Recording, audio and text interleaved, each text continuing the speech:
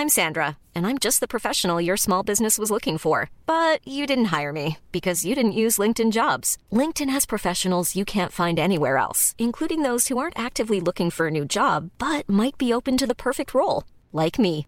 In a given month, over 70% of LinkedIn users don't visit other leading job sites. So if you're not looking on LinkedIn, you'll miss out on great candidates like Sandra. Start hiring professionals like a professional. Post your free job on linkedin.com/people today. Ryan Reynolds here from Mint Mobile. With the price of just about everything going up during inflation, we thought we'd bring our prices down. So to help us, we brought in a reverse auctioneer, which is apparently a thing. Mint Mobile Unlimited Premium Wireless. How to get 30, 30, bit to get 30, bit to get 20, 20, 20, bit to get 20, 20, bit to get 15, 15, 15, 15, just $15 a month? Sold! Give it a try at mintmobile.com/switch. $45 up front for 3 months plus taxes and fees. Promo rate for new customers for limited time. Unlimited more than 40 gigabytes per month. Slows full terms at mintmobile.com.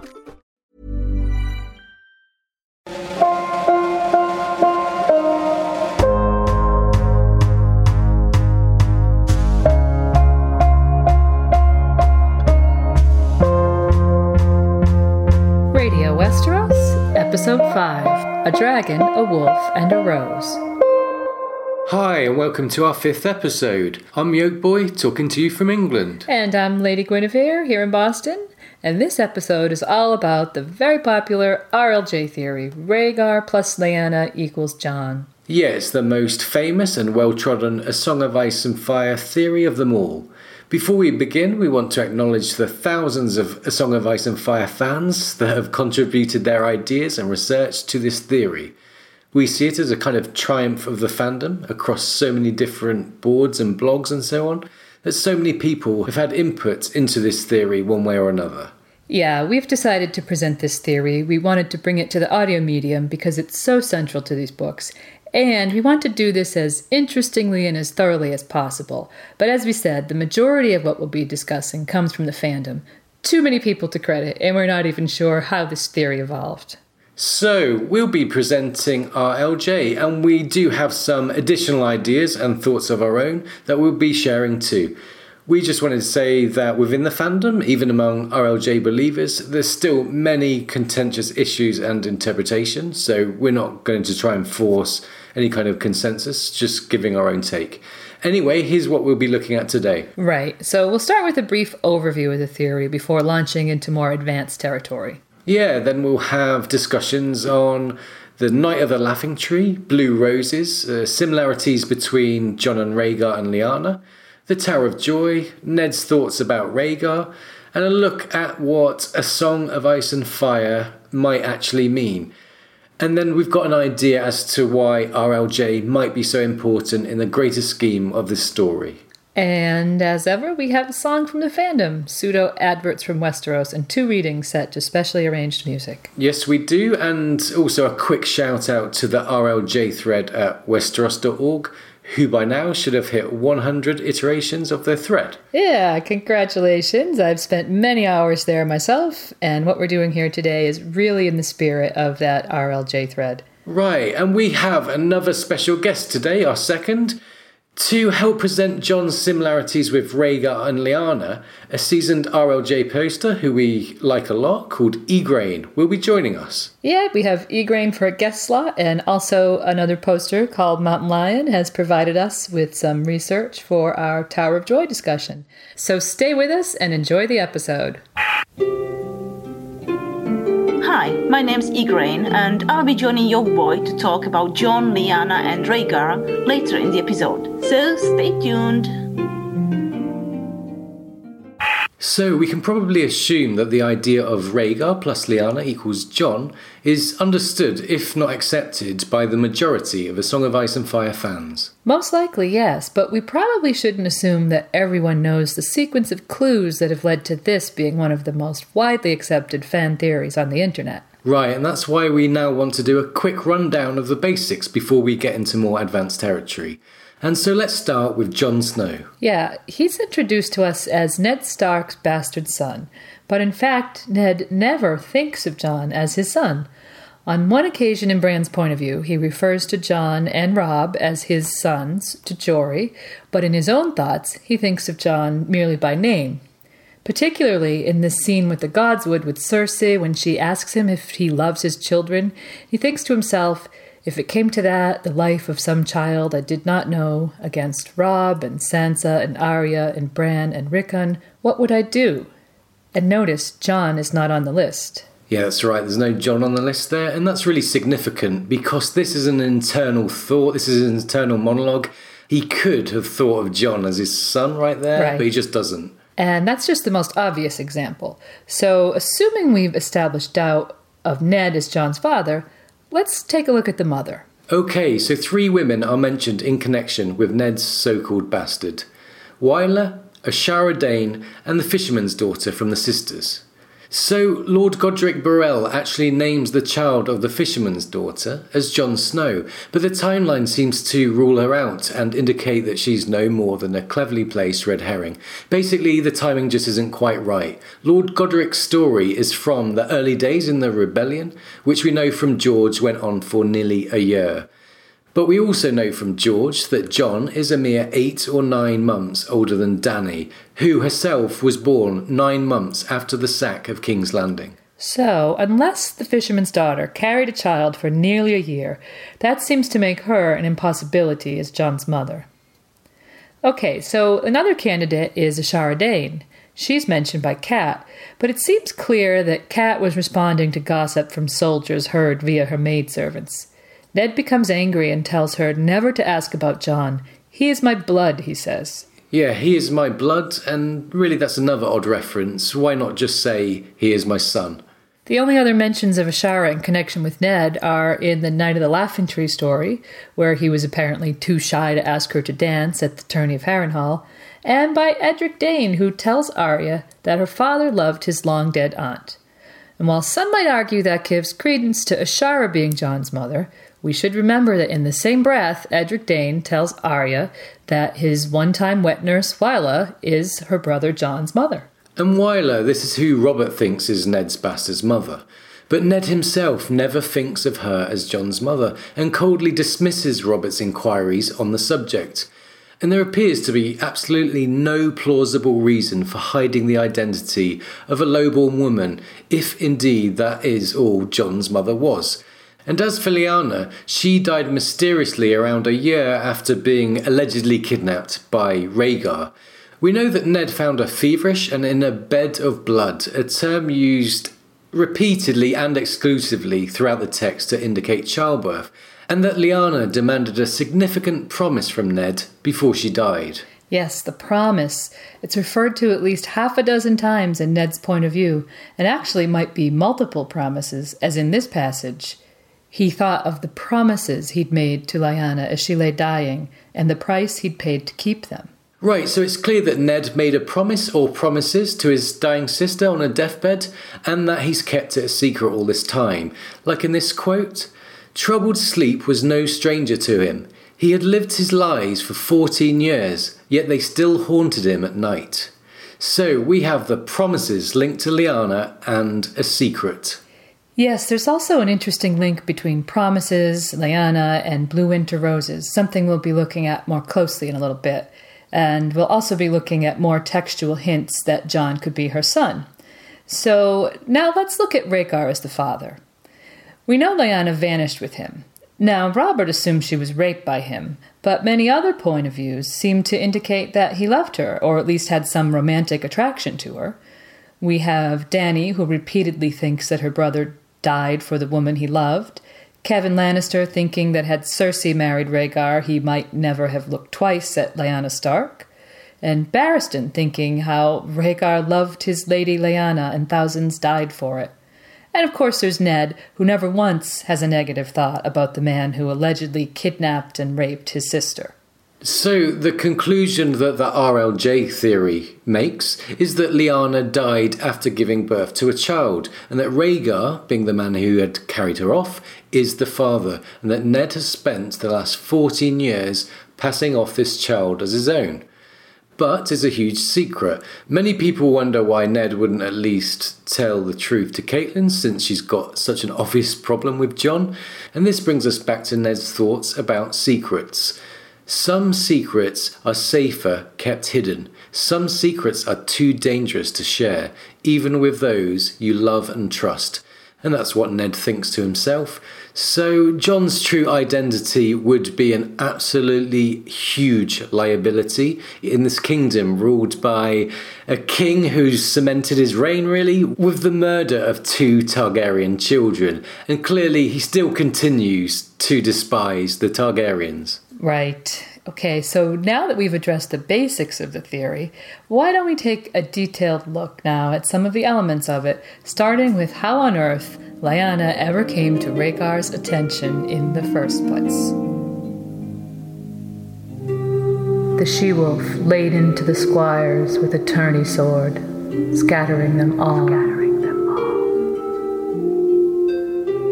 So, as far as we know, the first time Lyanna and Rhaegar actually came into contact was at the tourney of Harrenhal.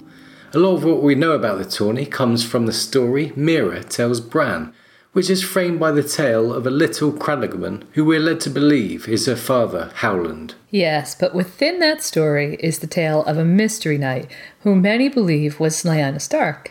The identity of the Knight of the Laughing Tree is really the central mystery here, and we're going to look at many of the clues that it might be Lyanna and seek out its implications to the RLJ theory. And one of the big clues that this story is really a Stark story comes from Jojen, who thinks Bran must have heard it before. In fact, he repeats that idea 3 times. Right, meaning he thinks this story has some significance to the Stark family. Yeah, and one of the first things we learn about the tourney is that both Aerys and Rhaegar were present. Meera goes on to list others who were there, and then establishes Lyanna as central to the story. Yeah, Meera tells Bran about the crannogman getting beat up by 3 squires, only to be rescued by a she-wolf. The passage goes, "They shoved him down every time he tried to rise and kicked him when he curled up on the ground, but then they heard a roar. 'That's my father's man you're kicking,' howled the she-wolf. The she-wolf laid into the squires with a tourney sword, scattering them all." Right, so the she-wolf brings the crannogman back to her lair, where she meets her pack, described as the Wild Wolf, the Quiet Wolf, and the Pup, and that's Brandon, Ned, and Benjen, respectively. That night at the feast, they all made note of the 3 squires, and Benjen offered Howland a chance at some revenge. "I could find your horse and some armour that might fit," the Pup offered. Right, meaning that Benjen felt he could outfit a knight for jousting on short notice. It's also worth noting that Rhaegar played a song at the feast that made Lyanna cry, the first time, chronologically, that the two are mentioned together, right here. The Dragon Prince sang a song so sad it made the Wolf Maid sniffle. And the next thing that Meera says is how a mystery knight appeared in the lists the next day. Described here, the mystery knight was short of stature and clad in ill-fitting armour made up of bits and pieces. The device upon his shield was a heart tree of the old gods, a white weirwood with a laughing red face. So the short stature and mismatched armour makes the mind turn to Howland, since we have Benjen's offer and Bran's certainty here. He says, "It was the little crannogman, I bet." Yeah, he does. But we should know by now that George doesn't create mysteries and then spell out the solutions right away for us. Also, there's this passage from earlier after Benjen offered to outfit him with the armour. "The lad was no knight, no more than any of his people. We sit a boat more often than a horse, and our hands are made for oars, not lances." So let's look at the actual jousting after the Mystery Knight challenged the 3 knights whom the squires that had attacked Howland served. The old gods gave strength to his arm. The Porcupine Knight fell first, then the Pitchfork Knight, and lastly the Knight of the 2 Towers. When his fallen foes sought to ransom horse and armor, the Knight of the Laughing Tree spoke in a booming voice through his helm, saying, "Teach your squires honor, that shall be ransom enough." And going by how quickly the Knight of the Laughing Tree was able to defeat his opponents, it hardly makes sense that it was Howland, who was no knight and didn't have experience with horses or lances. In fact, the only boxes he ticks are his short stature and motivation to take some revenge. Exactly, but if we look at Lyanna, we see that she ticks all the boxes. First, we know that she played at swords with her younger brother from Bran's vision of the past. And we can assume that this was some kind of secret play, since Ned has told Arya, Lyanna might have carried a sword if my lord father had allowed it.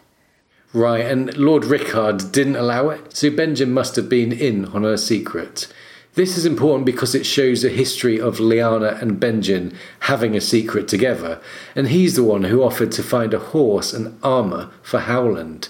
Once Howland turned him down, it's possible that Benjen carried out the plan with his sister. Yeah, and of course, both those things also underscore Lyanna's talent for fighting, with a blade rather than a lance, but we know something rather important about jousting from Jaime. Jousting was 3/4 horsemanship, Jaime had always believed. Yeah, and of course we know that Lyanna was well known for her horsemanship from Harwin, who said to Arya, "You ride like a Northman, milady. Your aunt was the same, Lady Lyanna." And also from Barbary Dusting telling Theon about Brandon. He loved to ride. His little sister took after him in that. A pair of centaurs, those two. A centaur, right. Well, there are two other significant details to take from the story itself. First, we're told, Barristan the Bold donned a Mystery Knight's armour the first time when he was only 10. Yeah, and this seems like it establishes the ability of a small, young and untrained person who has a bit of natural skill to joust. It seems like placed information from George here. Yes, it does. And then we have the Knight of the Laughing Tree's booming voice, often used to question if the knight could have been a girl. Well, we need look no further than Brienne in Clash. The Blue Knight knelt before the king. "Grace," he said, his voice muffled by his dented great helm. Right, and when Renly tells Cat that the Blue Knight is a maiden, she just can't believe it. And low bass sound travels through material very well, whereas high frequencies just don't. That's why you just hear bass outside of a nightclub, for example. So making your voice boom through a solid metal helm, which would naturally resonate anyway due to its shape, would be easy to do. Yeah, that seems logical, and Yolkboy does know about sound. And so, what happens next is the Knight of the Laughing Tree disappears. Here's the passage. The next morning, when the heralds blew their trumpets and the king took his seat, only 2 champions appeared. The Knight of the Laughing Tree had vanished. The king was wroth, and even sent his son, the Dragon Prince, to seek the man, but all they ever found was his painted shield hanging abandoned in a tree. It was the Dragon Prince who won that tourney in the end. Right, and that's really interesting because it sets up Rhaegar winning the tourney, but it also introduces the possibility that he actually unmasked Lyanna. Yeah, and if Lyanna was the Knight of the Laughing Tree and Rhaegar set out to unmask the knight, what might have happened if he found her? Well, if he found her, we can speculate that if he had unmasked her after discovering she was a highborn maiden, he might have wished to protect her from his paranoid, pyromaniac father. He might have also developed a great respect for her in standing up for Howland. So finding Lyanna and possibly wanting to subtly honour her may have led to the next act in the story. Right. Remember at the end of Mira's tale, Bran says, the Mystery Knight should win the tourney, defeating every challenger, and name the Wolf Maid the Queen of Love and Beauty. And Mira replies, she was, but that's a sadder story. Yeah, and this leads us into our first reading of the episode, a passage from Ned's POV. And this is where we first learn about the tourney of Harrenhal and what Rhaegar did after winning the tourney. This is the moment when all the smiles died. The memory came creeping upon him in the darkness, as vivid as a dream. It was the year of the false spring, and he was 18 again, down from the Eyrie to the tourney at Harrenhal. He could see the deep green of the grass and smell the pollen on the wind. Warm days and cool nights and the sweet taste of wine. He remembered Brandon's laughter and Robert's berserk valor in the melee, the way he laughed as he unhorsed men left and right. He remembered Jaime Lannister, a golden youth in scaled white armor, kneeling on the grass in front of the king's pavilion and making his vows to protect and defend King Aerys. Afterwards, Sir Oswell Went helped Jaime to his feet, and the White Bull himself, Lord Commander Sir Gerald Hightower, fastened the snowy cloak of the King's Guard about his shoulders. All 6 white swords were there to welcome their newest brother. Yet when the jousting began, the day belonged to Rhaegar Targaryen. The Crown Prince wore the armor he would die in, gleaming black plate with the 3-headed dragon of his house wrought in rubies on the breast. A plume of scarlet silk streamed behind him when he rode, and it seemed no lance could touch him. Brandon fell to him, and bronze young Royce, and even the splendid Sir Arthur Dane, the sword of the morning. Robert had been jesting with John and old Lord Hunter as the prince circled the field after unhorsing Sir Barristan in the final tilt to claim the champion's crown. Ned remembered the moment when all the smiles died, when Prince Rhaegar Targaryen urged his horse past his own wife, the Dornish princess Elia Martell, to lay the Queen of Beauty's laurel in Lyanna's lap. He could see it still, a crown of winter roses, blue as frost. So that passage is from a dream Ned has while he's imprisoned in the Black Cells, and it's really important to the RLJ theory. Yes, it is. It introduces a possible romantic element to the Rhaegar and Lyanna story, and also ties in nicely to what we were discussing in the last segment. Right, the idea that Rhaegar might have unmasked Lyanna as the Knight of the Laughing Tree, and this could have given them a window for flirtation, and a spark for mutual attraction perhaps, if and when he found her. If they had developed a romantic attraction of some kind, it's further cause for Rhaegar to want to honour her in some way. Yeah, remember Bran's conviction that the Mystery Knight should have won the tourney?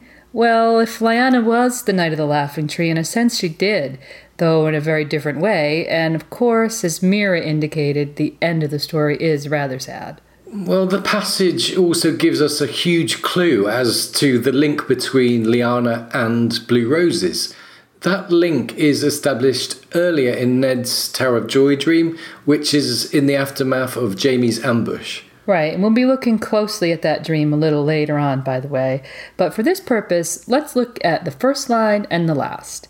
The first, he dreamt an old dream of 3 knights in white cloaks, and a tower long fallen, and Lyanna in her bed of blood. And the last, a storm of rose petals blew across a blood-streaked sky as blue as the eyes of death. So we think it's very interesting that not only are blue roses linked to Lyanna, but also in most cases with blood and promises. Right. Ned has another dream, the day Robert returns from the Kingswood with his fatal wound. He's in the crypts of Winterfell and sees Lyanna's statue. Here's the quote. "Promise me, Ned," Lyanna's statue whispered.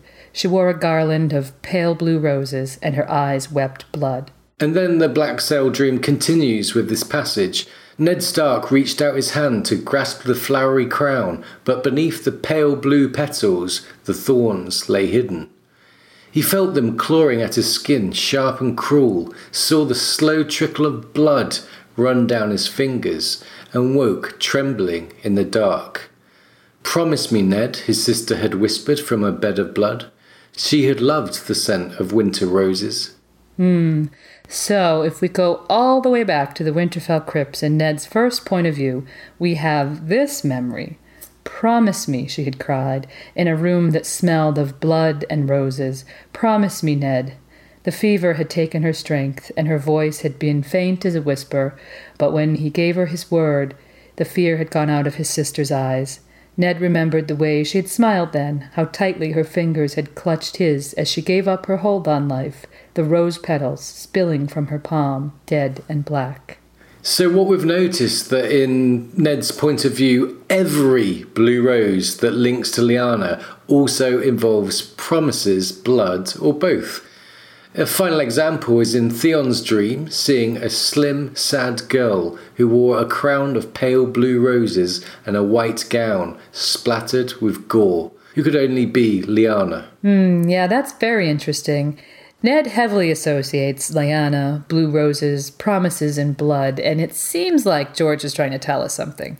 What's really curious is that the association begins with Rhaegar giving Lyanna blue roses, as we saw in the reading. Yeah, so overall the blue rose seems to symbolise the union between Rhaegar and Lyanna. Given that RLJ asserts Jon is the direct product of that union, the blue rose can be applied as a metaphor for Jon himself. Right, something Rhaegar has given her as he gave her the original crown. And, of course, the blood and promises would indicate Lyanna's death and the promise Ned made to her, both of which directly relate to Jon, according to RLJ. So, extending the blue rose symbolism slightly beyond Rhaegar and Lyanna and attributing it to Jon, we see another blue rose in Dany's vision in the House of the Undying. A blue flower grew from a chink in the wall of ice, and then later Jorah asserts that this blue flower was in fact a blue rose. And that blue rose, again, fits Jon very well, with the wall being made of ice. So that's our brief take on blue roses, and if you fancy reading a more in-depth look at blue roses, Google Jon Snow and the Blue Winter Rosetta Stone, where a poster called Jace Targaryen has done some really good writing and analysis on the subject. And before we move on, here's a message from today's sponsors. Do you need a last-minute gift? Are you trying to reward that go-getter for a job well done, or simply trying to get her attention? Whether you're trying to give your father a paranoid fit, or ruining the day for thousands of tourney-goers, including your wife, family, half the lords of the kingdom, and a clueless maiden you're trying to impress, Tyrell Gardens can meet your every need. We specialise in flowers for all occasions, as well as the rare blue winter rose, which is the epitome of all things unattainable and fatal. Tyrell Gardens, for the blue roses you're always dreaming of. Free blue rose delivery to isolated towers in the Dornish Mountains. And there's a message from today's sponsors, and thanks to Alia of the Knife for sending that script in to us. And so, Lady Gwyn, is it cold enough to grow blue winter roses where you live? Yoke boy, winter is always coming here in Boston. Right. It's like the lands of always winter here. Well, it's like the lands of always pissing it down here, actually, Lady Gwyn. Okay. Right, let's move on. So we're going to look at the supposed kidnapping of Lyanna by Rhaegar. Among fans, some people think that Rhaegar did capture Lyanna, maybe to fulfill a prophecy. Yeah, and others think Lyanna may have gone willingly to escape her proposed marriage to Robert. There isn't a huge consensus on whether Rhaegar was a villain or a hero here. In fact, just the opposite. Right, and we're leaning towards there being more to the story with this one, and we'll discuss later why we think Rhaegar perhaps might have been more of a kind of decent guy than some people might give him credit for at this stage. George has indicated that more information will come out about the circumstances of this supposed kidnapping, and Lady Gwyn has an idea on the subject that we're going to throw out there. Yes, I do, though I should say that recently I've seen similar ideas raised by other fans. Now, some time ago I realized that it seems very unlikely that the Mad King would just let go of his paranoia over the Night of the Laughing Tree. Yeah, he wasn't known as the Mad King for no reason. He was paranoid, and his favourite method of punishment was burning people alive, wasn't it? Yeah, and the king's justice was fire, and that's important to my train of thought. So we've speculated that Rhaegar unmasked Lyanna and protected her from his father at the tourney, honoring her as the Queen of Love and Beauty in a subtle nod to the courage and chivalry that she showed by standing up for Howland. But what if it wasn't so subtle? What if Aerys noticed and was able to put all the pieces together? Or what if someone told him? And remember what Doran said. Someone always tells. Exactly. So skipping over those possibilities, let's assume for the moment that the Mad King did discover the identity of the Night of the Laughing Tree. What would he do?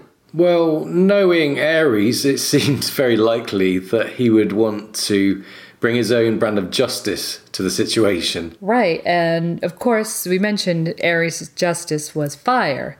And what made me first consider this kidnapping idea was noticing while doing some Arthurian research that in one branch of the legend, Queen Guinevere was sentenced to death for a crime against the king. It was adultery in the legend, but what's important here is the crime against the crown.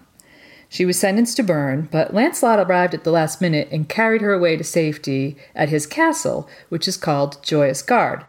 Now, I'd been writing about parallels between Rhaegar and Lancelot when it struck me Joyous Guard is really similar in context to Tower of Joy. Yeah, it sounds like it, doesn't it? Doesn't it? All right, so then the pieces kind of clicked. A king, a crime, punishment by fire, and a rescue. So what if the kidnapping was really a rescue? Yeah, it's definitely worth considering this idea, and it seems like a logical progression to the story.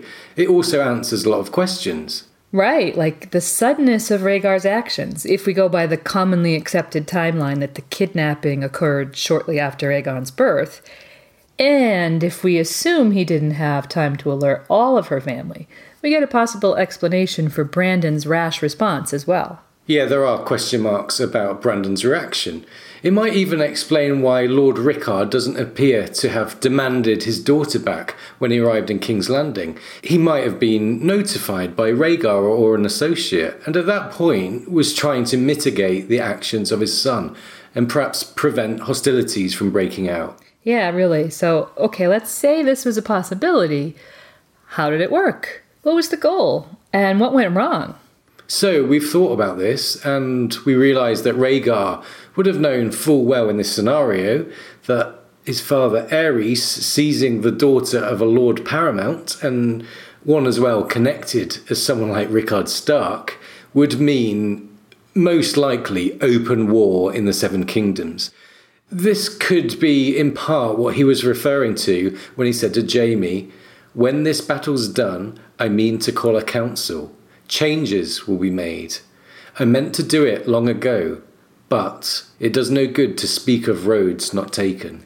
Right, he said that to Jaime just before leaving for the Trident. And Rhaegar may have initially been trying to stop his father's downward spiral, maybe spirit the girl to safety in secret and then deal with Aerys by calling a great council. But perhaps what went wrong is that Rhaegar could have never factored in for Brandon's rash reaction to this situation. And Brandon was known to be a bit of a hothead. And, perhaps that is what went wrong. Well, I think that's exactly what went wrong. By the time Rhaegar got Lyanna to safety and had time to hear news from King's Landing, it might have been too late. Like, Brandon and Rickard might have been dead already, with his father calling for Ned's and Robert's heads. Aerys could have been furious with his son in King's Guards as well. Yeah, it seems like he might have been. So this leaves, the practical implications. How do you see the kidnapping or rescue having happened? Well, it seems like Lyanna was on her way to Riverrun for her brother's upcoming wedding. Maybe she was planning to head to Storm's End for her own afterwards. We know Ned and Robert were in the Vale. Possibly they were intending to head to the Riverlands themselves. Lord Rickard appears to have been en route from Winterfell south with his men in company, and Brandon was at Riverrun but left on an errand, which I suspect was to go meet his sister and return with her to the Tully home. So I wonder about the inn at the crossroads. Okay, so the crossroads, a symbol of choices, meetings, and also fateful decisions. And interestingly enough, the inn at the crossroads is the site of another high-profile kidnapping, Cat's seizure of Tyrion. Yes, another fateful decision that led to open hostilities in Westeros. And of course, in that case, we had onlookers in the inn who rushed to tell the family of the kidnappee what had happened.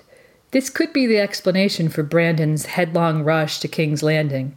Hearing a story of knights with swords seizing his sister and making off with her, it would have looked like a kidnapping, especially if we introduced the possibility that Aerys' soldiers were also present and there was some kind of fight. Yeah, if there were soldiers there, it might look like conflict, whether there was fighting or not. So that's Lady Gwyn's idea that Rhaegar rescued Lyanna from the King's Justice at the inn at the crossroads.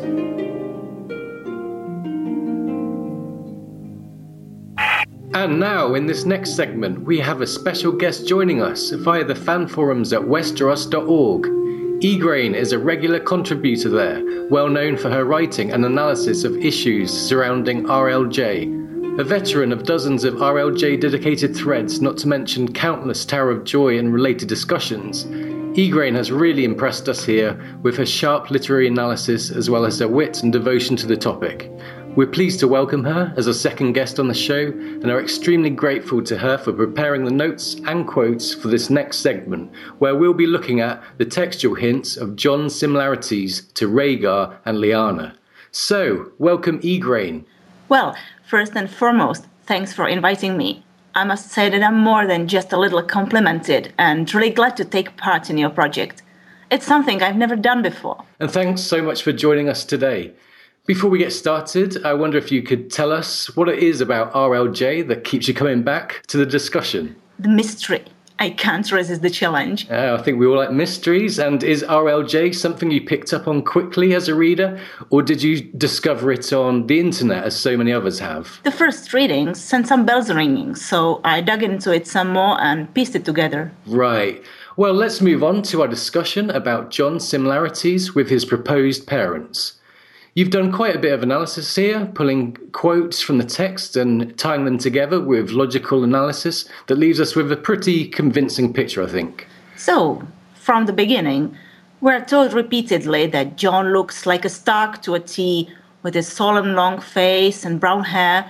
He and Arya are the only ones said to have inherited the Stark look among Ned's children. That's right. Arya's POVs, we learn that she took after their Lord Father. Her hair was a lustreless brown and her face was long and solemn. And also, Jon had their father's face as she did. They were the only ones. Right. While Sansa tells us that Arya even looked like Jon with the long face and brown hair of the Starks, from Cat we learn that Jon is basically a carbon copy of the Ned, which makes the story of him being Ned's bastard so plausible and a bitter pill to swallow. Yeah, Cat thinks Jon was never out of sight, and as he grew, he looked more like Ned than any of the true-born sons she bore him. And Ned himself thinks how much Jon looks like him. Ned saw Jon Snow's face in front of him, so like a younger version of his own. So there is little wonder, then, that even Tyrion's sharp mind arrives at the logical conclusion. Right, Tyrion thinks he had the Stark face, if not the name. Long, solemn, guarded, a face that gave nothing away. Whoever his mother had been, she had left little of herself in her son. Perhaps George was smirking away as he wrote that. So, for all this hammering the readers' heads with Jon looks like Ned, there is another slight aspect, carefully laid pages and pages away and phrased in a way that doesn't ring a bell immediately. Yeah, Ned tells Arya, Lyanna might have carried a sword if my Lord Father had allowed it. You remind me of her sometimes. You even look like her.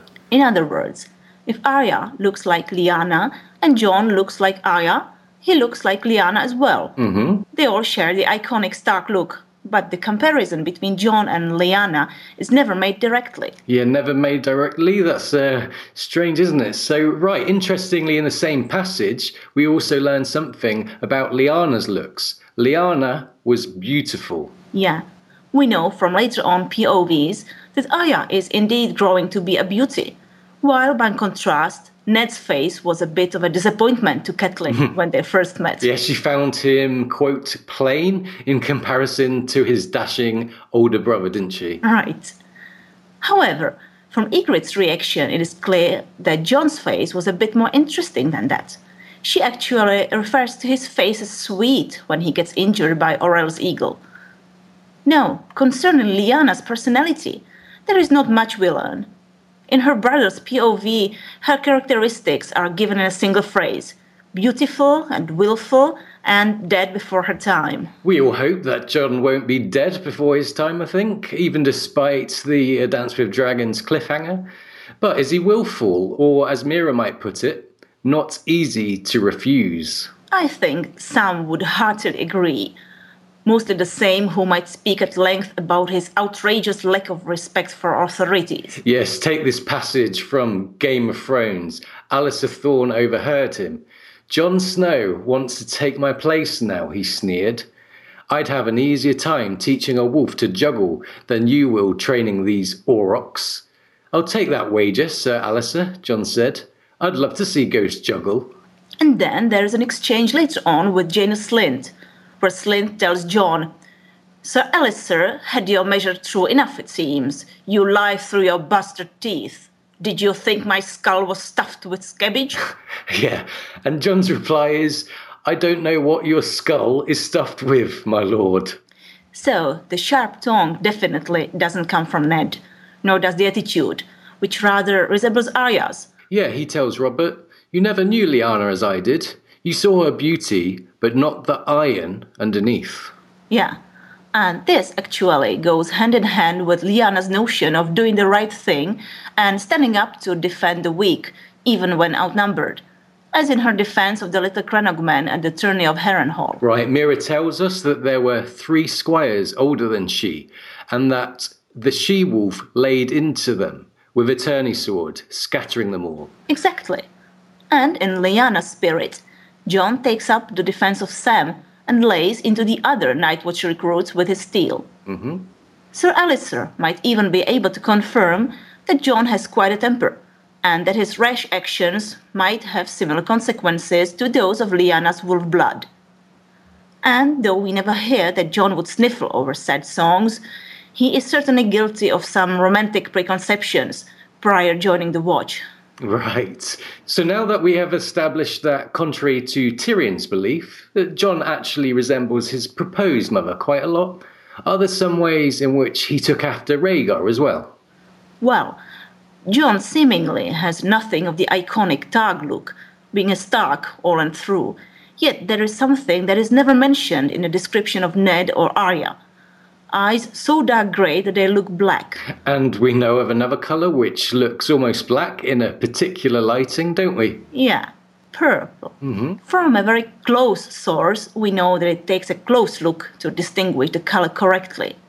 Sadly, we do not have Ygritte's POV to verify if this method of establishing eye colour works in the Northern Sun as well.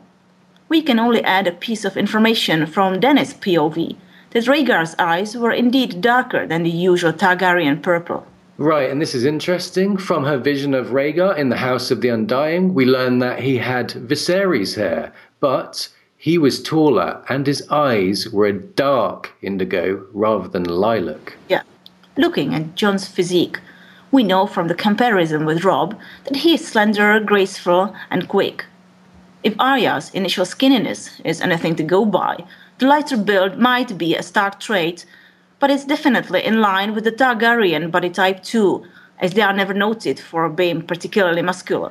Doesn't the same apply to Jon's general gloominess, which we can relate to Starks as well as Rhaegar? And while his initial tendency to be moody and sulking may come from being a teenager, we do see some other characteristics of Rhaegar's that Jon is the embodiment of. Yes, namely, Rhaegar's description as determined, deliberate, dutiful, single-minded fits Jon's actions very well. Right, and once Jon gets over his initial disappointment with the Watch, he takes a sense of duty very much to heart, even when facing the harsh test with the wildlings, when Corryn's order never to balk from anything pushes the limits further and further. Indeed, and through his growth as a Lord Commander, he always pursues the single goal of protecting the realms of men from the real threat, even if he has to ruffle some feathers and upset traditions. It seems almost a family trait here, that for his actions he receives a backlash which he never saw coming. Yeah, backlash in the form of a backstab. Yeah, that.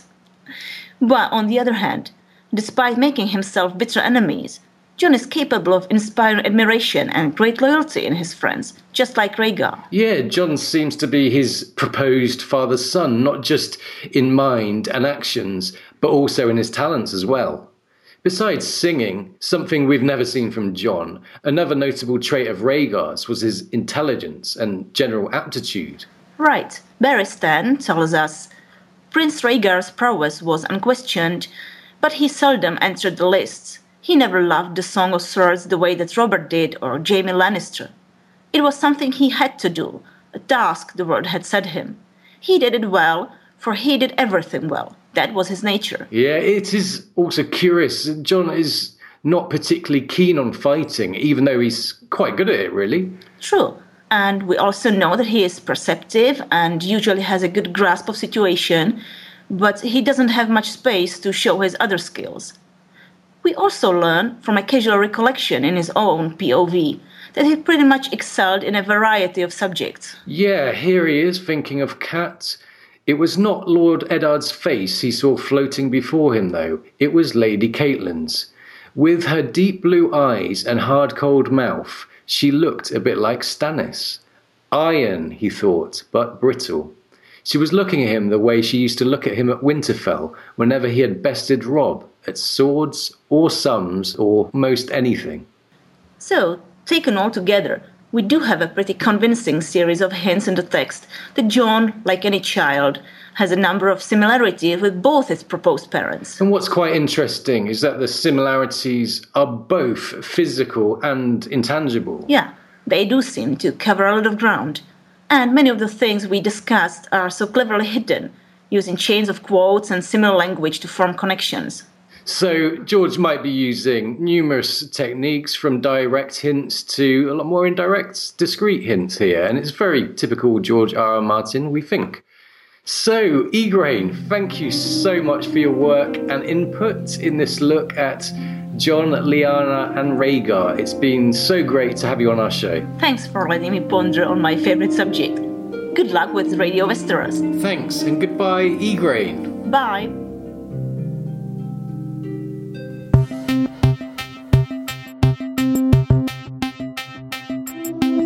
Guests joining us from all across the Seven Kingdoms. Analysis and theories. Music from the fandom. Radio Westeros. So, thanks again to Igraine for joining us here. And now we're going to move on and have a short reading from Ned's fever dream. It's of the showdown with the Kingsguard at the Tower of Joy. For the record, we know that Rhaegar named the tower himself from Ned's own thoughts. It was said that Rhaegar had named that place the Tower of Joy, but for Ned it was a bitter memory. As mentioned earlier, this dream comes to him as he lays recovering from the wounds sustained in Jaime's ambush. But we do know that this is a dream that he's had before. There's a reference to it being an old dream in the first line, and then later he thinks, he did not think it omened well that he should dream that dream again after so many years. And finally, one other small detail that we learn following this dream, 8 men died at the Tower of Joy, exactly the number of men who died in the streets of King's Landing following Jaime's ambush.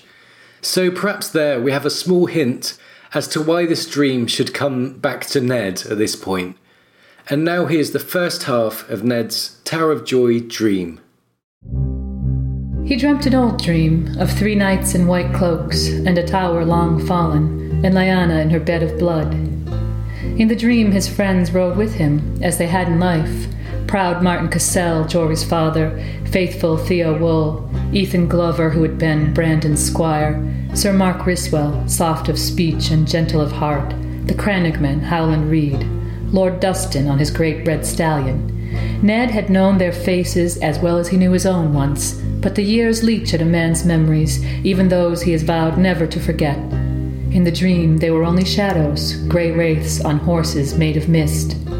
They were 7 facing 3, in the dream as it had been in life, yet these were no ordinary 3. They waited before the round tower, the red mountains of Dorne at their backs, their white cloaks blowing in the wind. And these were no shadows, their faces burned clear, even now. Sir Arthur Dayne, the Sword of the Morning, had a sad smile on his lips, the hilt of the great sword Dawn poked up over his right shoulder. Sir Oswell Went was on one knee, sharpening his blade with a whetstone. Across his white enamelled helm the black bat of his house spread its wings, and between them stood fierce old Sir Gerald Hightower, the White Bull, Lord Commander of the Kingsguard. Okay, so we hope you enjoyed that reading, and that passage is really packed with information about the events at the Tower of Joy. Yes, it is. In fact, much of what we know of the events surrounding Jon's proposed birth and Lyanna's death comes from Ned's fever dream. Right, and significantly is a dream that Ned's had many times before, going by the line, he dreamed an old dream. Yeah, these memories are very powerful for him, probably to the point of haunting him. A number of his close friends and associates were killed in that encounter, not to mention 3 knights whom he held in very high esteem. Yeah, he clearly did respect these knights. He says that they were no ordinary three, and at one time he tells Bran, "The finest knight I ever saw was Sir Arthur Dane." Right, so following this passage comes a lengthy sequence in which Ned and the Three Kingsguard have a verbal exchange that many readers believe makes the case that Jon Snow is actually the legitimate son of Rhaegar and Lyanna. So this is quite a contentious issue within the fandom, even between believers of the RLJ theory, but we really wanted to look at it. So what we've done is outsource some research to a poster we like called Mountain Lion, who has provided some of the notes that we're going to use here. Yeah, so thanks to Mountain Lion, and his analysis uses text and logic to make the case. We're actually going to look at this sequence in short segments, so let's start with the first bit. "I looked for you on the Trident," Ned said to them. "We were not there," Sir Gerald answered. "Woe to the usurper if we had been," said Sir Oswell. So Ned knew that there were three Kingsguard present at the Trident. He also knew that Sir Jaime Lannister had been in King's Landing during the battle. He makes it clear that he had expected to see these remaining three at the Trident. Note that there is no surprise about the events on the Trident expressed by any of the three. Evidently, they were aware of the battle and its outcome. Yeah, exactly. And this passage also tells us that Robert is considered a usurper by these Kingsguard here, or at least by Sir Oswell Whent. He implies that Robert couldn't have won the battle at the Trident if these three had been present, so you can clearly see where their loyalties lie. And now for the next segment. Here's Ned asking about the events after the Trident. "When King's Landing fell, Sir Jaime slew your king with a golden sword, and I wondered where you were. Far away, Sir Gerald said, or Aerys would yet sit the Iron Throne, and our false brother would burn in 7 hells. I came down on Storm's End to lift the siege," Ned told them, "and the Lords Tyrell and Redwyne dipped their banners, and all their knights bent the knee to pledge us fealty. I was certain you would be among them." "Our knees do not bend easily," said Sir Arthur Dane. So here Ned relays that King's Landing has fallen and King Aerys is dead by Jaime's hand. Ned knows that the primary duty of the Kingsguard is to protect and defend the king. He wonders why it is that these three Kingsguard weren't with King Aerys when King's Landing fell. Sir Gerald condemns Jaime as an oathbreaker and implies that one of these three would certainly have killed him had they been present. In this, he is expressing his support for Aerys. Notice that he also makes it clear that when Jaime slew Aerys, the three were too far away to react. Right, so this line makes it clear that Sir Gerald, at least, wasn't involved in any plotting against Aerys. Next, Ned tells them that all remaining loyalists have surrendered to him and pledged fealty to Robert via Ned. He wonders why the last of the Kingsguard weren't with these forces. This appears to be an implicit invitation for the three to surrender to him right there. Yes, and in reply, Sir Arthur Dane speaks for the group and says that they won't surrender. It's worth noting, if you recall from the reading, that when Ned approached the tower, Sir Oswell Whent is on his knee. Combine this fact with the "our knees do not bend" line, and we have perhaps a subtle clue that the Kingsguard have already bent their knees at the tower before Ned arrives. Right, and so let's move on to the next passage. "Sir Willem Darry is fled to Dragonstone with your queen and Prince Viserys. I thought you might have sailed with him." "Sir Willem is a good man and true," said Sir Oswell. "But not of the King's Guard," Sir Gerald pointed out. "The King's Guard does not flee." "Then or now," said Sir Arthur. He donned his helm. "We swore a vow," explained old Sir Gerald. So this is probably the densest passage, really probing the motivations for these three to be at that particular place at that time. Ned's just offered the Kingsguard the option of surrendering to him, which they rejected. So now he changes his tactic. We know that he holds the Kingsguard, especially these three, in high regard even years later. Yeah, he definitely does. He called them a shining example to the rest of the world. Yes, he did. And now, in what looks like an attempt to find some talking point that would lead to a solution, Ned tells them that their queen and prince have fled to Dragonstone without Kingsguard protection. Yeah, and perhaps this could be an opening for the Kingsguard to discuss a tactical withdrawal. It's really within Ned's capabilities as second in command to provide a safe passage for them. Right, and it might be in everyone's best interest at this time to allow them to go to Dragonstone to carry out their duties there. Yeah, it might be in everyone's best interest. Now, remember that Sir Willem Darry is a brother to Sir John Darry of the Kingsguard, and is also the Master of Arms at the Red Keep.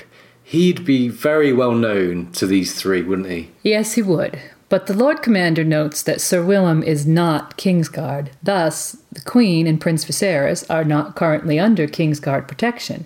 This seems odd since, as far as Ned knows, they're the only surviving Targaryens. That's right, and Sir Gerald would not have fled from King's Landing with the Queen and Prince. He would have probably stayed at the side of King Aerys. Yeah, the White Bull is stating that they would have chosen to stay with the king to defend him and the Red Keep rather than flee with the Queen and Prince. Since the primary duty of the Kingsguard is to protect and defend the king, they would choose to stay in the capital. And then, Arthur agrees with this by saying then or now. It appears that these three Kingsguard have decided that in the present they have some obligation to stay at the tower. So I guess we have to imagine what conclusion Ned was coming to at that time. And what really seals it for me is that Sir Gerald cites the Kingsguard vow as the reason they must stay. It seems that he's decided that all three must remain at the tower rather than going to Dragonstone. And after all this language about staying with Aerys rather than fleeing to Dragonstone, which is the then of Sir Arthur's statement, the logical assumption is that they wish to protect the king, which could be the now in Sir Arthur's statement. And logically speaking, Sir Gerald's decision to keep Arthur and Oswell with him only protects the king if the king is present at the tower. So what's interesting is that Ned knows that these men were honoring their Kingsguard vow. There can be no other vow that Ned is aware of, and he continues to think of these three as the epitome of honor and skill, a shining example for the world, even years later. Now let's look at the final passage. Ned's wraiths moved up beside him, with shadow swords in hand. They were 7 against 3. And now it begins, said Sir Arthur Dayne, the sword of the morning. He unsheathed Dawn and held it in both hands. The blade was pale as milk glass, alive with light. No, Ned said, with sadness in his voice. Now it ends. So it seems important to note that there's nothing to indicate any fatalism on the part of Arthur Dayne. It appears Arthur expected to win, and we know only with Ned's hindsight that they did not. Yeah, so there's no indication here that this was a suicide mission from the Kingsguard. Exactly. And so Ned knows the outcome years later, and he regrets that he had to kill the 3 finest knights in the kingdom. If Lyanna had been kidnapped or mistreated while they were present, Ned probably wouldn't have been that favourable in his view of these men. So these 3 Kingsguard must surely be living up to their Kingsguard vow in order to gain Ned's great respect. Right. Ned's healthy respect must come from somewhere. And as fate has it, because the men were so honourable on both sides of this meeting, they were fated to fight to the bitter end for honour's sake. Yeah, exactly. They seem to have died as honourable men. So that's that, and we hope this analysis lays out some of the reasons why so many people believe that Jon Snow isn't just the child of Rhaegar and Lyanna, but the legitimate child. Right. We think there is something significant going on here, and of course look forward to the day when we gain more insight from George on the subject. In the meantime, thanks again to Mountain Lion for providing us with his research here.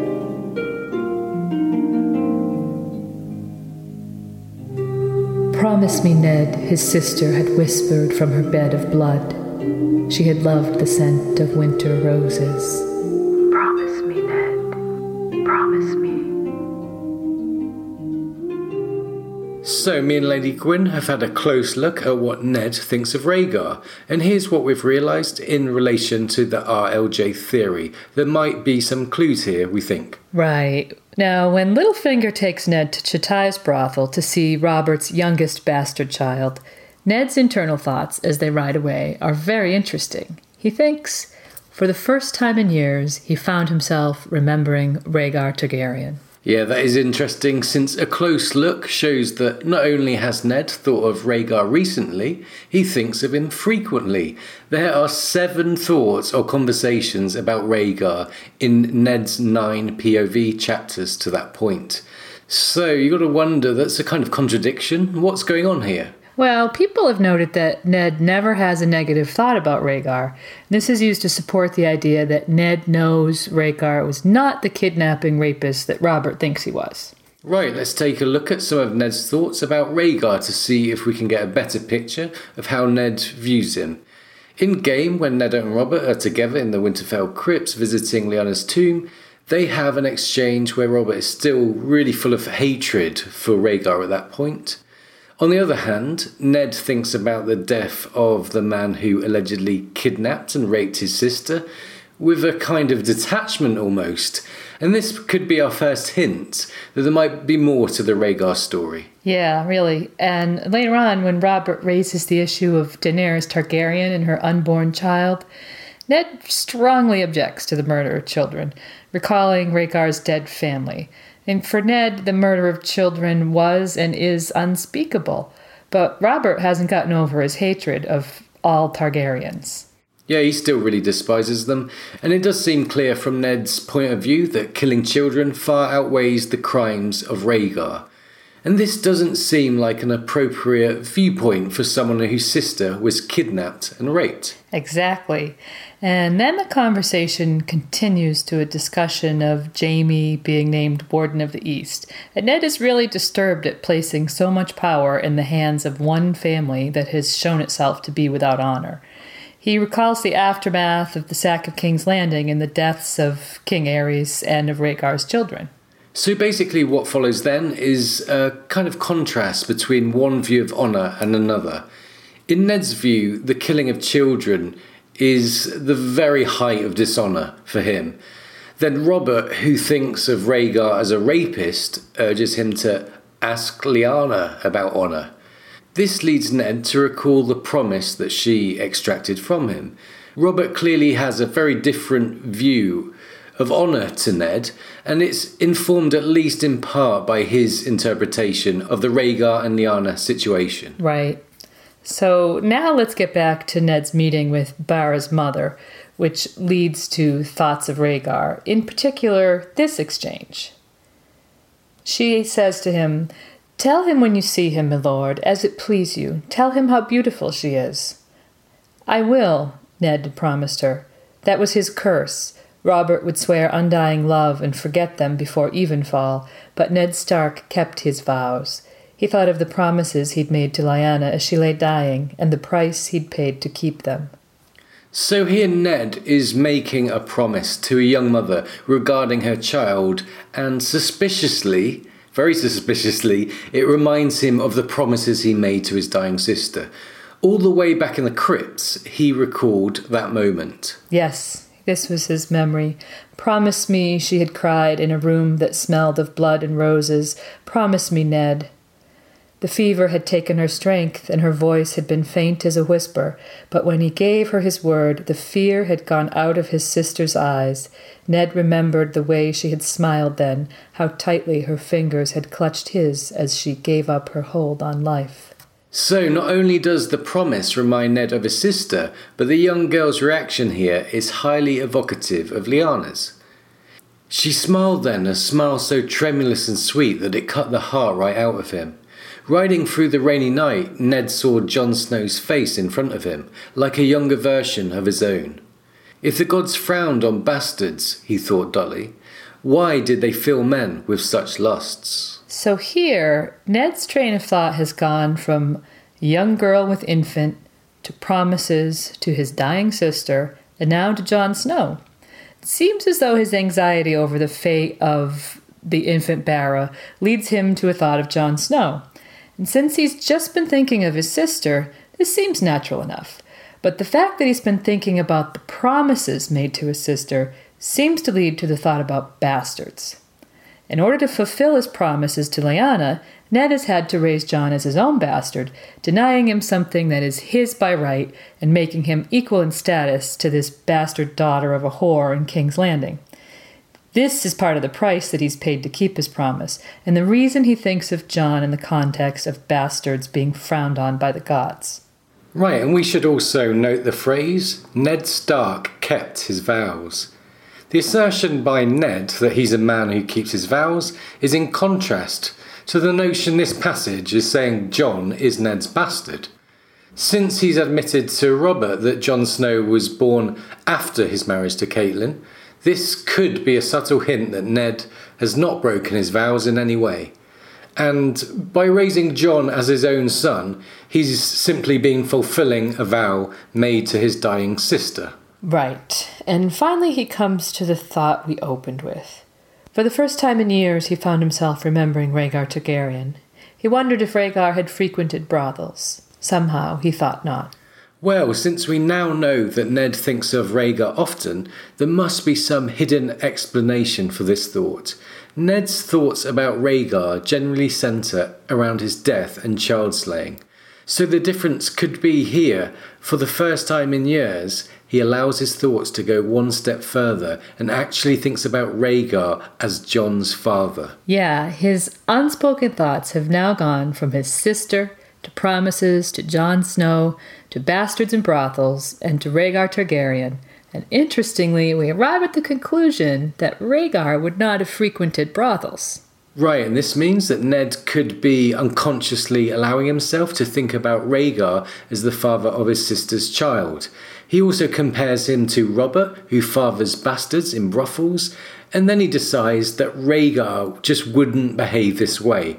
So surely if Ned believed that Rhaegar had fathered a bastard child with his sister, he wouldn't reach such a charitable conclusion. Yeah, it could be that in this passing thought we have a strong hint, as compelling as the scene from the Tower of Joy, that Ned is aware of Jon's legitimacy. Also, Ned's collective thoughts about Rhaegar support the notion that he bears no ill will for the dead prince. Yeah, it does seem that way. Okay, that's it for Ned and Rhaegar, and we'll be posting a quite lengthy essay on this subject covering all of Ned's thoughts about Rhaegar with a more in-depth analysis on our website. Right, so Ned might know a few things about Jon's parents, but according to the RLJ theory, one person who knows nothing is Jon himself. Yeah, and Jon knowing nothing is something we're reminded of many times in the books. We counted 33 times the line, "You know nothing, Jon Snow," comes up. Yeah, George really wants to keep reminding us that Jon knows nothing. And of course, this might be a sly nod to his secret heritage. Yeah, it could be. And he's told this by Mel, Val, Tormund, and it echoes around in his own mind too. But of course, the person to deliver the line first, and also most often, is of course Ygritte. So with Ygritte and Jon in mind, it's time for some music from the fandom. Quality sleep is essential. That's why the Sleep Number Smart Bed is designed for your ever-evolving sleep needs. Need a bed that's firmer or softer on either side? Helps you sleep at a comfortable temperature? Sleep Number Smart Beds let you individualize your comfort, so you sleep better together. J.D. Power ranks Sleep Number number 1 in customer satisfaction with mattresses purchased in-store. And now, save 50% on the Sleep Number Limited Edition Smart Bed for a limited time. For J.D. Power 2023 award information, visit jdpower.com/awards. Only at a Sleep Number store or sleepnumber.com. Hiring for your small business? If you're not looking for professionals on LinkedIn, you're looking in the wrong place. That's like looking for your car keys in a fish tank. LinkedIn helps you hire professionals you can't find anywhere else, even those who aren't actively searching for a new job but might be open to the perfect role. In a given month, over 70% of LinkedIn users don't even visit other leading job sites. So start looking in the right place. With LinkedIn, you can hire professionals like a professional. Post your free job on linkedin.com/people today. Here's Joel Murray with his song All About Knowing Nothing, and it's called Jon Snow. You know nothing, Jon Snow. You know nothing, Jon Snow. You know nothing, Jon Snow. You know nothing, Jon Snow. Now the wall of ice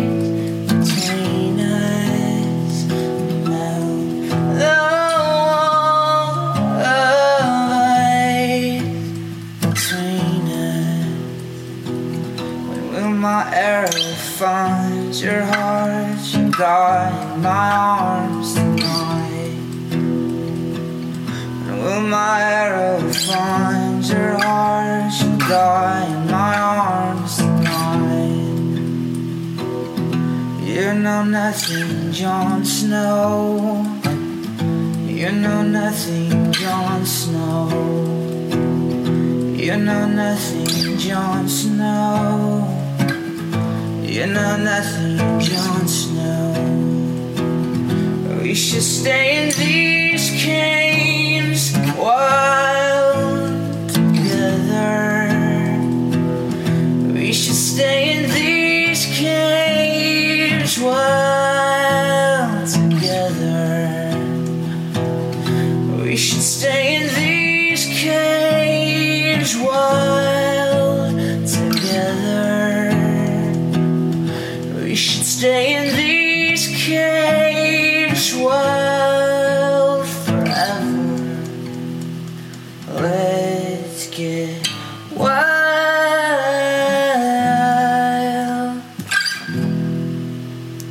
Let's get wild.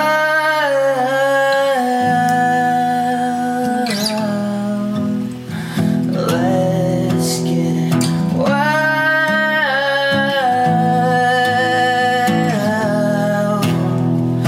Let's get wild.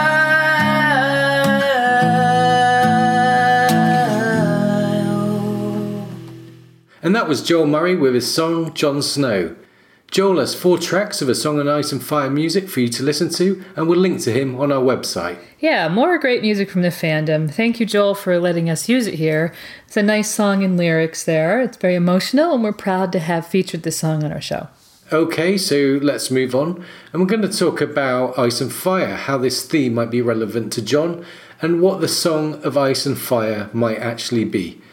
From there, we'll present an idea of why RLJ might be so important to the bigger picture of the story. Yeah, so let's take a look at Ice and Fire.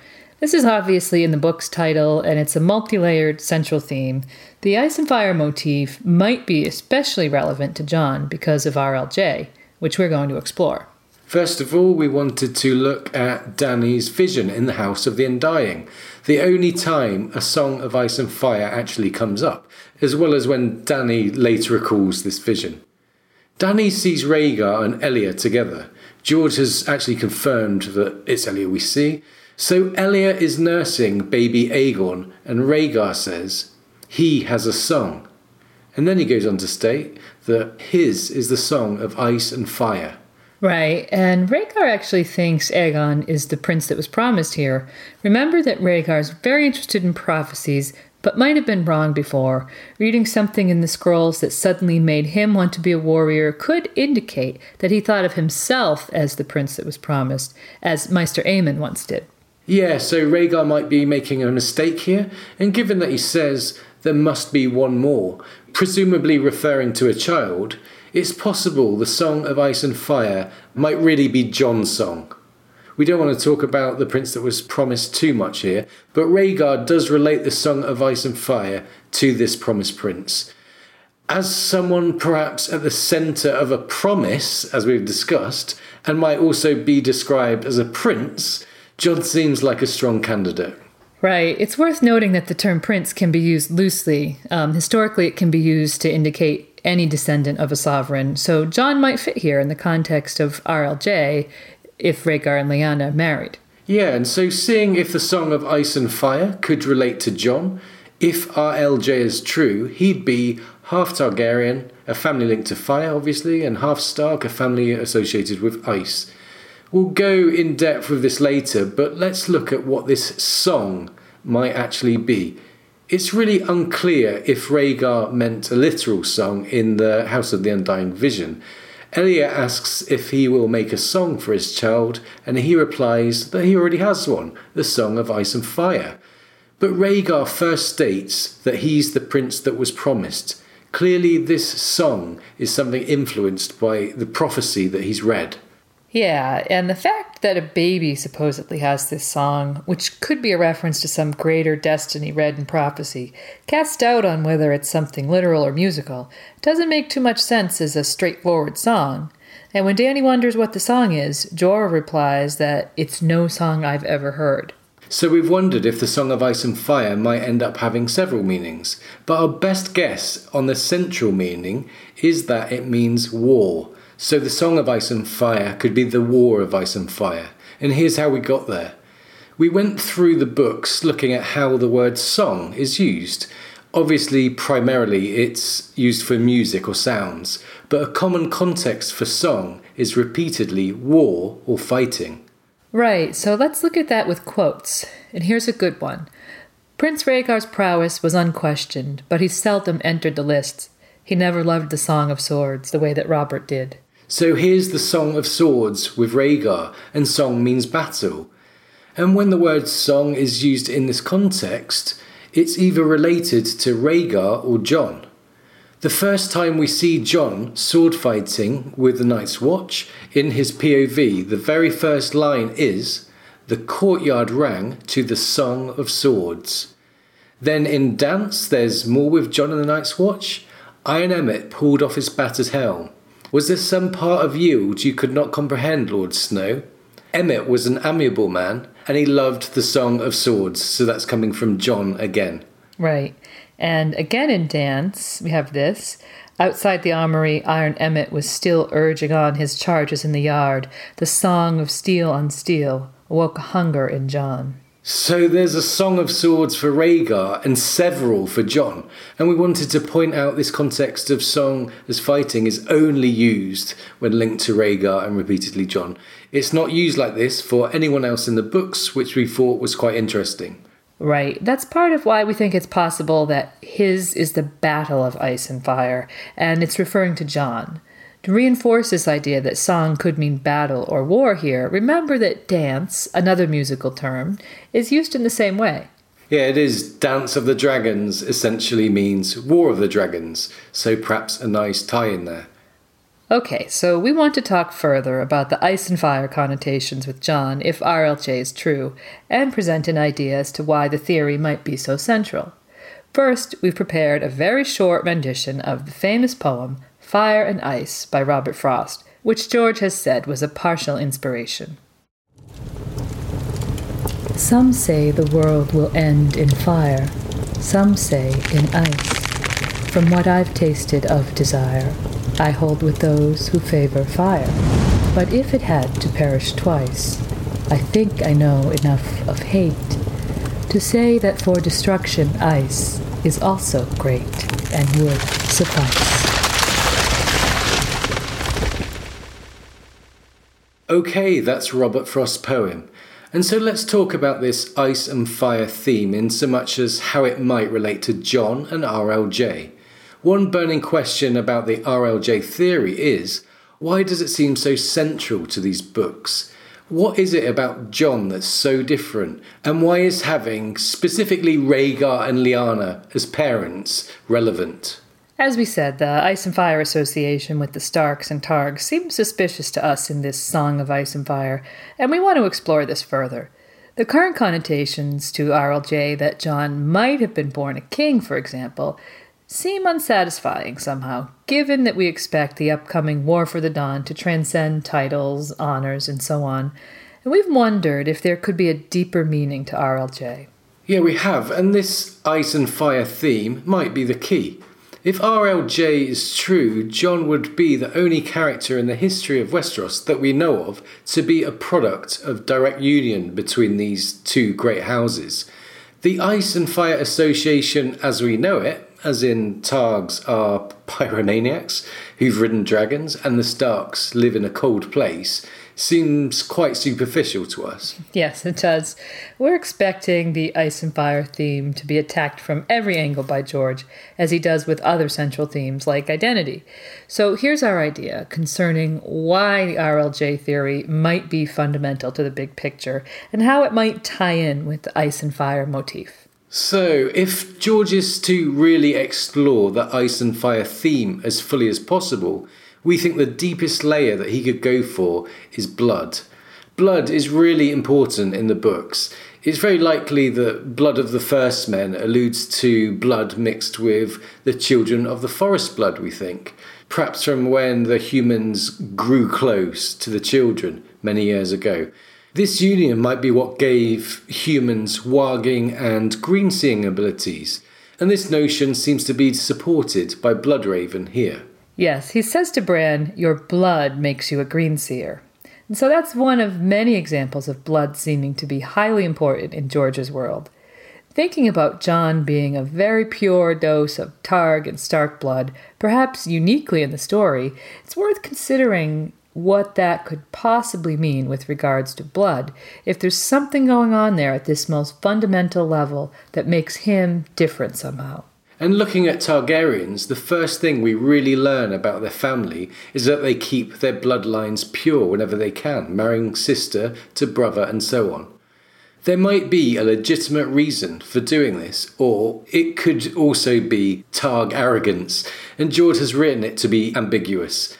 And there's a theory going round that the Valyrians indulge in blood magic with dragon's blood, perhaps to control their dragons a bit better. Yes, and we've wondered about imbuing here, bathing in dragon's blood and magical ceremony, which is linked to European legend and other mythology. Right, so it might be possible that Targs could have literal blood of the dragon. The phrase blood of the dragon is used over and over, set against the notion of Targ arrogance, which creates this ambiguity and leaves the reader uncertain. But if you suspend your disbelief for a moment, this ambiguity is exactly what you'd expect from George. If he cultivates ambiguity, then he's able to hide things in plain sight, a central device for a mystery writer. Reading the Princess and the Queen novella, we really can't be sure if the Targ seeds had special blood enabling them to ride dragons. Again, George goes to great lengths to make this ambiguous. It's carefully cultivated to give doubt either way. Yeah, and there really isn't much of a literary payoff if Targs have nothing funky in their blood. Whereas if they have dragon's blood in their veins, like the first men might have children of the forest blood, the connotations strike right at the heart of the ice and fire theme. Dragons are fire made flesh, and so we have characters with good doses of fire in them. Right, and one of the first things Viserys says is, the fire is in our blood. He doesn't seem to know what he means by that. Perhaps it's a phrase that's been passed down for hundreds of years. Maybe the best evidence that Targs have something funky in their blood, and this is frequently overlooked, is their magical prophetic dreams. Forget they're called dragon dreams for a second, and focus on their prophetic qualities. These Targ dreams show the future, and they seem to be innate. Yes, they do. That's magical, and it's a family trait.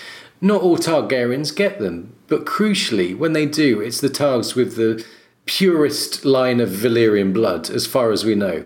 This innate magical ability must have come from somewhere. It must have an origin. The characters we see who seem to be innately prophetic, i.e. it's not learned or as a result of drowning and so on, are green dreamers who might have gained this ability from their children of the forest, first men blood. So what's up with these prophetic Targs? In the parallel, we have green dreamers innately prophetic due to a blood union with magical creatures, the children. And of course, dragons are magical too. The explanation that Targs have something strange and dragon-related in their blood seems plausible to us. In fact, it's the only explanation we can think of. That's it, we can't think of any other origin for these prophetic dreams. So, although it's a very divisive issue in the fandom, the notion of Targaryens having dragon's blood in their veins in this fantasy story seems quite plausible. As we said, the ambiguity and Targaryen arrogance could be a device to keep the reader unsure on purpose. Now, if Targs did have dragon blood, this would be really interesting for RLJ, because Jon, whose song might be Ice and Fire, would be a semi-embodiment of fire here. And one thing often written about RLJ is, why is it pertinent that Lyanna was the mother specifically? Why has George written it to be her? Well, if Jon is of fire via Rhaegar, you'd expect him to be of ice via Lyanna. The The true parallel to dragons is, of course, the Others. We've looked at the Others very closely with the tales of the Long Night and so on. The first thing to mention is that they have human qualities in the books. They show some kind of chivalry in the game prologue, and they're elegant beings. Yeah, they do seem to be quite human in a way. And some interesting information from Old Nan, who George says is very accurate with her stories. First from John. She used to say that there were wildlings who would lay with others to birth half-human children. And this is from the Long Night. And then again from Bran. Their women lay with others in the Long Night to sire terrible half-human children. So twice we're told that the Others have bred with humans and produced offspring. Given Others are ice-made flesh, this means that there might be humans with ice in their blood. The story of the Night's King, this might be a hint that there were indeed human-other hybrids. The Night's King ended up performing Others' magic, raising the dead, ice magic, and he was named by Old Nan as a Stark. Yeah, the Night's King was a Stark, according to Old Nan, and the only other person to have performed ice magic when he built the wall was Brandon the Builder, again a Stark. So information is a bit foggy here, and again there's this ambiguity, but we think it's possible these are hints to Starks having Others' blood in their veins from the era of the Long Night. And if so, RLJ begins to make a lot of sense now. Yeah, it really does. Jon would have a good dose of Others and dragon's blood, embodying both ice and fire. Perhaps the only character through history to have this relatively strong dose of both magical blood types. That's what might be significant about RLJ and Jon. That's what would make him so different and important to the story with this end of days scenario looming over Westeros. Right, and also remember that there's talk of an ice dragon through the story. And lots of people think this is simply a reference to Jon, as we do. Our idea here would give Jon, as the ice dragon, new depths. And it's worth noting there's an ice dragon constellation, and it has a shining, bright blue eye, a bit like the Others. Yeah, and that's not the only possible link to Jon and blue eyes reminiscent of the Others. Ned's Tower of Joy dream in game shows us a storm of rose petals blew across a blood-streaked sky as blue as the eyes of death. So a very unusual placement of blue eyes of death right next to RLJ hints there. There's also the pale blue connection. The pale blue roses we discussed as possibly representing Jon. Well, pale blue is linked with the Others right from the very first prologue and continues that way several times through the text. And for anyone that thinks Jon could be Azor Ahai, there's also something we've noticed that Bonero prophesies. He says Azor Ahai will do something that sounds just like Others' magic. He's actually talking about Dany here, but of course he might be wrong and inadvertently be talking about Jon. He says, "Death itself will bend its knee, and all those who die fighting in her cause shall be reborn." Yeah, so death bending the knee, resurrection, that sounds like Others' magic. Azor Ahai is prophesied to use fire magic with Lightbringer and ice magic with this quote here. It's interesting. Yeah, this could be the manifestation. In this upcoming time of war on magic that's coming to the wall inevitably, Jon might be the only person to be able to harness both ice and fire magic. For example, he might have the latent ability to raise the dead and ride dragons. It would make him a serious warrior, wouldn't it? Yeah, it would, and it would also have pervasive symbolic implications central to the theme of ice and fire. Yeah. So that's our idea, just to throw something out there. Whatever happens with Jon, he does seem to be central to the greatest war in the planet's history, and like any kind of hero in George's story, we'd expect him to get his hands dirty if he's going to make an impact in the upcoming War for the Dawn. That's Jon as the embodiment of ice and fire. And remembering who this author is and what he's done to us already, we do expect some kind of serious and deep-rooted revelation regarding the character in the middle of his main character mystery. RLJ denoting dragon's blood and other's blood combining might seem beyond the pale for some, but George might enjoy some of the dynamics here, such as revealing that the unspoken heroes, the Starks, and the antagonists, the nasty others, might have a few things in common. With ice in his blood and fire in his blood, caught in the middle of an apocalyptic war between the two, it would make sense that his was the song of ice and fire. And with this theory, that concludes our look at R plus L equals J. So, we hope you liked our presentation of the RLJ theory, with so much of that coming from the collective research of the A Song of Ice and Fire fandom, and with a few fresh ideas of our own thrown in there, as we like to do in every episode. Yeah, and we mentioned that the RLJ thread at Westeros.org has been very influential to both of us in our understanding of the theory and all its evidence. So, happy 100th thread to all the regulars there.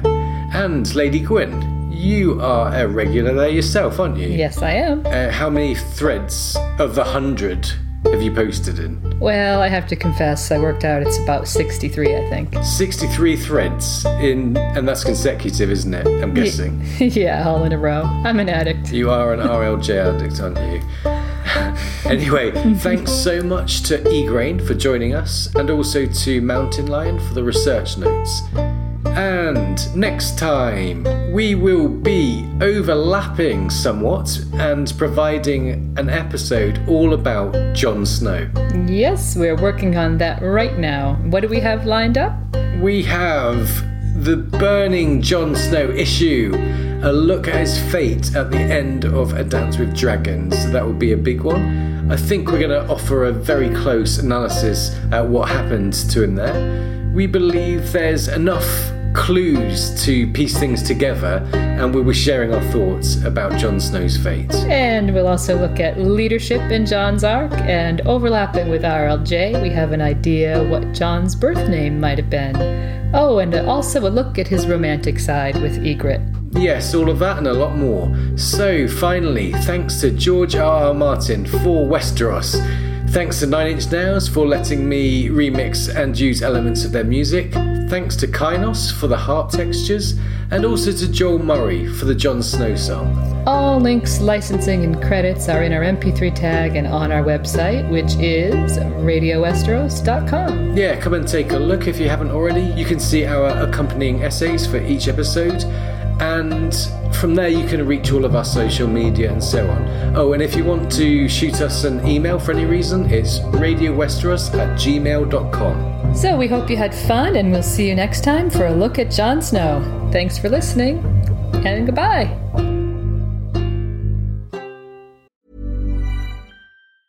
Mom deserves the best, and there's no better place to shop for Mother's Day than Whole Foods Market. They're your destination for unbeatable savings, from premium gifts to show-stopping flowers and irresistible desserts. Start by saving 33% with Prime on all body care and candles. Then get a 15-stem bunch of tulips for just $9.99 each with Prime. Round out Mom's menu with festive rosé, irresistible berry chantilly cake, and more special treats. Come celebrate Mother's Day at Whole Foods Market. Planning for your next trip?